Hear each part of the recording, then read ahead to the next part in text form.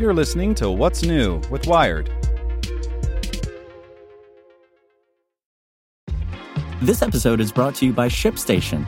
You know, some things take a lot of work, like sending little robots to far-off distant planets. And just as that's challenging, so too is running a successful e-commerce business, especially when there's so much to do.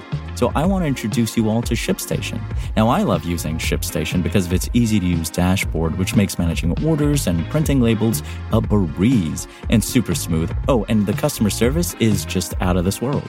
It's exactly what you need to help grow your business. Sign up for your free 60-day trial at shipstation.com/technews. That's shipstation.com/technews. This podcast is supported by Tools and Weapons, the podcast hosted by Microsoft Vice Chair and President Brad Smith. Each episode features insight you won't find anywhere else from the center of the conversation surrounding emerging technologies like AI. Right now in the podcast, you can hear a special episode where Brad Smith lays out Microsoft's vision for a vibrant marketplace driving the new AI economy. To hear more, follow or subscribe to Tools and Weapons with Brad Smith wherever you get your podcasts. You're listening to What's New with Wired. It's Monday, February 28th.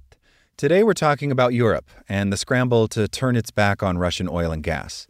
Before we get into today's top story, remember to check out our other Wired podcasts. Today in Wired Business, a growing number of U.S. cities are adopting deconstruction policies that involve taking structures apart by hand in the name of sustainability. Checking in on Wired Science, in computer simulations, researchers have discovered that a neural network can infer the amount of matter in a whole universe by studying just one galaxy. And on Wired Security, we look at how to use Google Chrome's enhanced safety mode. But a warning, you get a safer, more secure browser experience, but Google gets a lot more data about you. Listen to these stories and more at wired.com/podcasts. When the $11 billion Nord Stream 2 project was announced in 2015, it promised a brave new energy future for Europe. Crisscrossing under the Baltic Sea from western Siberia to make land in Germany, it assured Germany and the tight-knit European energy market through which natural gas supplies cross borders with ease guaranteed supply. Nord Stream 2 was built to bypass Ukraine in a move designed by Russia to add economic pressure to the country following a partial invasion of the country's east in 2014. Russia's gas supply contracts through Ukraine are up for renewal in 2024, and Russia seems minded to ditch them and the supply to the country entirely. It wouldn't be anything new for Russia, which has long used its position as the world's energy supplier to threaten other countries.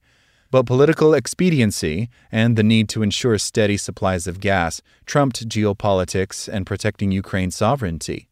Europe's domestic gas production was declining, dropping 9% between 2014 and 2015, according to the European Commission, and the continent recognized it needed to become more reliant on Russian gas imports. The project went ahead, and in the intervening 7 years, the vast pipeline was built beneath the Baltic Sea. It all turned out to be a waste of time and money, ahead of Russia's full-blown invasion of Ukraine, launched in the early hours of February 24th. The plans on Nord Stream 2 have been placed on ice. The big question is what that means for Europe's energy security. This is an inflection point, says Thierry Bros, professor at Sciences Po, a university in Paris. The crisis is a good wake-up call for Europe and Europe's naivety. It's also a blow to Russia, which relies on the income of gas and oil to support its own economy and, by extension, its war efforts. At its peak, the 1,230-kilometer pipeline could supply 55 billion cubic meters of gas a year, a tenth of European gas consumption in 2021 alone. In the second quarter of 2021, the latest period for which European Commission data is available, Russia accounted for nearly half of gas imports into Europe, and Nord Stream, the twin predecessor pipe to Nord Stream 2, was the most important supply route of pipeline gas to the EU, and gas imports are vital for Europe. The continent imports 3 times as much gas as it exports, and twice the amount it produces domestically, according to International Energy Agency, or IEA, data. On February 22nd, Germany halted the process of certifying the pipeline, an important part of the process of bringing it on stream.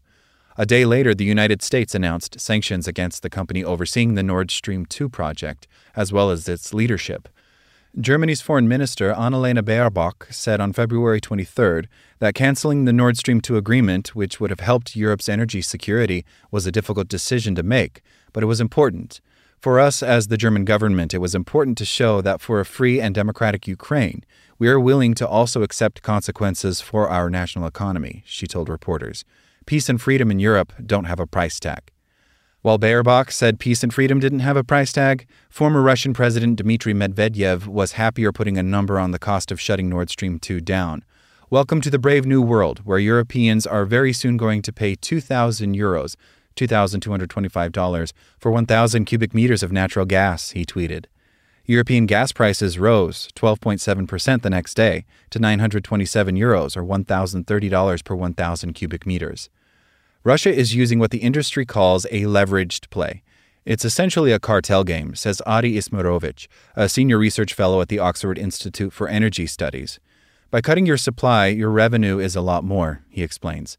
In short, Russia will be able to charge more for less gas. The effective cancellation of Nord Stream comes at a difficult point for Germany, which now faces an energy shortfall just 2 months after starting a plan to decommission its remaining nuclear power plants at the end of 2022. Nuclear energy accounted for around 6% of Germany's energy consumption in 2020, according to the IEA, half the proportion it was in 2005. Simply switching back to nuclear power is neither politically nor practically feasible. Plans to phase out coal power in Germany, currently penciled in for 2030, may need to be reconsidered. We have to move from dogmatism to reality, says Bros. We have to address our energy policy in a more climate-realistic way. Bros believes Germans' attitude to clean energy is going to compound the imminent energy crisis, suggesting what they've messed up on around the gas supply will be repeated with nuclear and coal. Yet it's not just Germany that will now be feeling the squeeze. Europe's countries have a spider's web of pipelines that connect them together, meaning gas that arrives anywhere on the continent can be shipped elsewhere. Global Energy Monitor data estimates that 17,204 kilometers of gas pipelines are either proposed or under construction across Europe, costing 72 billion euros.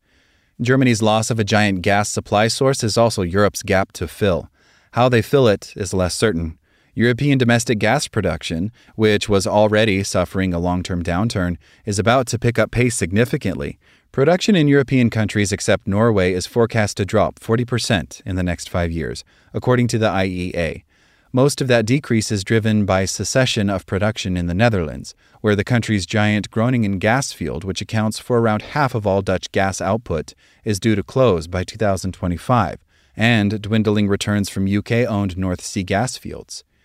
The UK is losing its might as a significant source of gas, and the chance of that changing anytime soon is slim.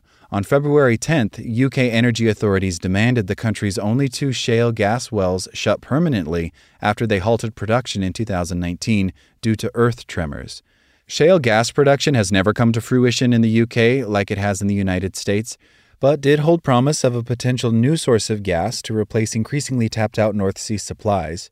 While alternative sources of energy like wind and solar are increasing their share of energy supply across Europe, they still only work when the sun shines or the winds are high. More far-flung sources of energy, such as hydrogen, are too far away from reality to fill the immediate gap. The obvious solution to fill any supply shortfall is to ship in gas on tankers. Liquefied natural gas, or LNG, imports helped insulate Europe from previous record-high gas prices, close to the €2,000 per 1,000 cubic meters Medvedev has now threatened, in December becoming more long-lasting when initial worries about an invasion of Ukraine first spooked the markets. In the last 3 months of 2021, LNG imports into Europe grew by 40% compared to the previous year, buoyed by gas sourced from the United States. Historically, around 3/4 of EU gas imports have come via pipeline and 1/4 by LNG cargoes. That could change in the future. Qatar could be one major supplier of LNG, but its energy minister told a conference this week that Russia's role in the global energy mix was irreplaceable. There is no single country that can replace that kind of volume. There isn't the capacity to do that from LNG, said Saad Al-Kabi. Besides that problem, the majority of global LNG supplies are already tied up in long-term contracts. Europe will have to fight with the rest of the world for securing those remaining uncontracted LNG cargoes. China recently passed Japan as the world's largest importer of LNG and needs plenty of gas to power its burgeoning manufacturing sector. With hindsight, you can say Europe was pretty complacent, says Ismarovich.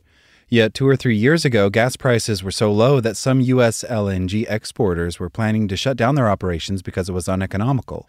And at times of low energy prices, politicians are always loath to punish voters with transitions to alternative sources of energy, instead choosing to curb supply through banning new drilling, fracking, and pipelines. You're putting pressure on supply while leaving demand unscratched, says Ismarovich. Basic Economics 101 is when you're curbing supply and letting demand rise over time, you get higher prices. There are some small signs of hope, if it can be classed as such. Russia has been underproducing against capacity targets for the past year by about 7%.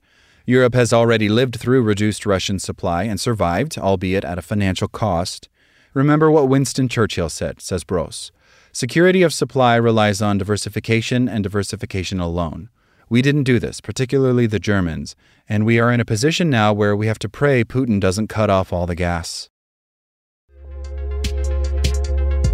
Thanks for listening to Wired. Check back in tomorrow to hear more stories from Wired.com. Want to learn how you can make smarter decisions with your money? Well, I've got the podcast for you. I'm Sean Piles, and I host NerdWallet's Smart Money Podcast. Our show features our team of nerds, personal finance experts in credit cards, banking, investing, and more. And they'll help you make the most of your money while cutting through the clutter and misinformation in today's world of personal finance.